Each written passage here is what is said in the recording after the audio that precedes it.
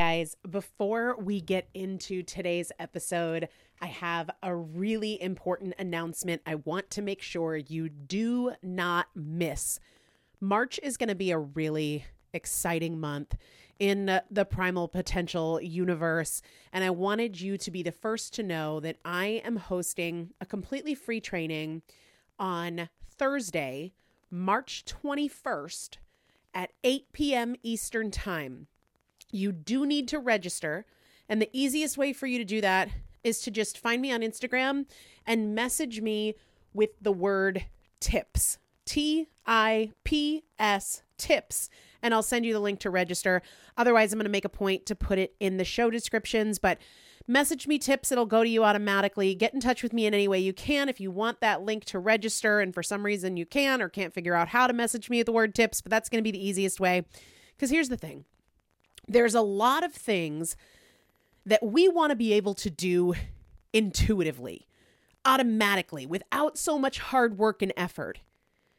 But to get to the point where you're doing it intuitively and as a matter of habit, you've got to do it intentionally.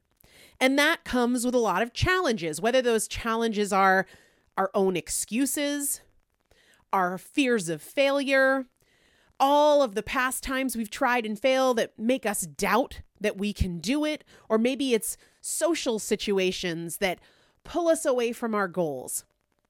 I want to walk you through a process of creating your own personal protocol that takes into account all of the unique factors about you. Your preferences, your lifestyle, your most common excuses, your fears and your doubts. And I want to take you through that process live in a format where I can answer your questions in real time. And we're going to be doing that on this free training that again is Thursday, March 21st at 8 p.m. Eastern Time. Find me on Instagram at Elizabeth Benton. Message me the word tips, TIPS, and I'll automatically send you that link so it can happen really fast. You don't have to wait on my reply. That's the best and easiest way. I'll also, moving forward, make a point to put the link in the show description, but I really want you to be there. It is live. You do have to register. It is Thursday, March 21st, 8 p.m. Eastern Time.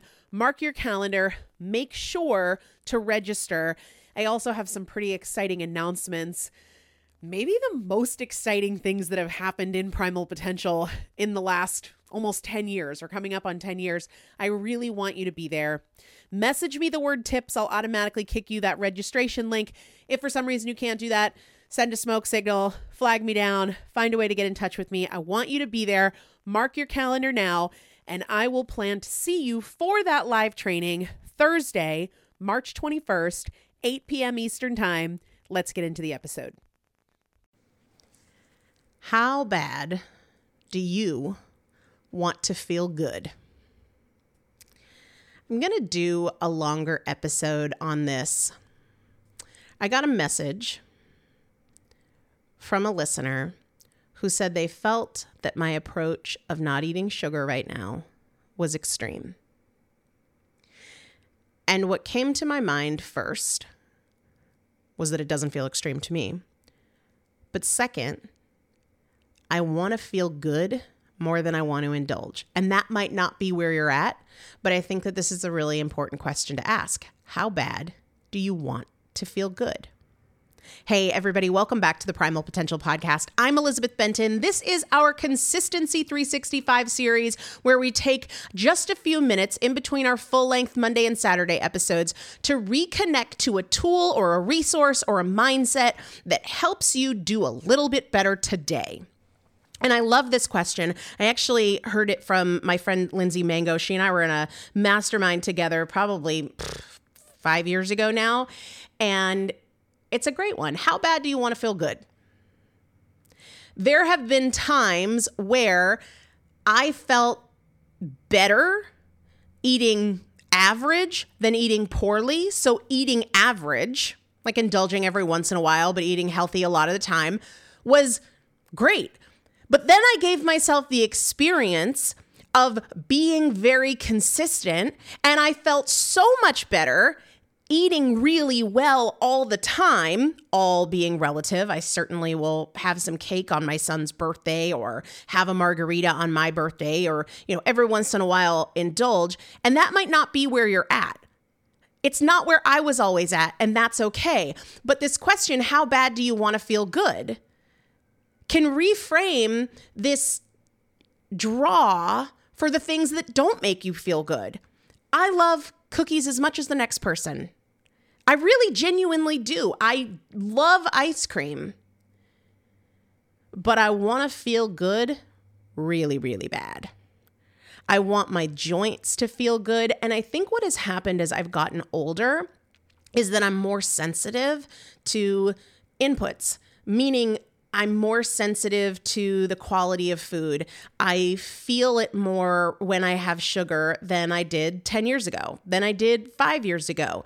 Same thing if I'm, 10 years ago or so, probably less than that. I listened to true crime podcasts, definitely less than that. 5 years ago. I'm more sensitive to those inputs now. It gets in my head, and that negative, dark energy I'm a lot more sensitive to. That might not be where you're at. If you are just starting out, eating a little bit better might have you feeling so much better that you're great holding right there. That's totally fine. But I think a lot of people are sacrificing feeling good because they're not thinking about the available option that exists for them to feel great. How bad do you want to feel good? And can you carry that inquiry with you as you go through today? How bad do you want to feel good? I'll see you tomorrow.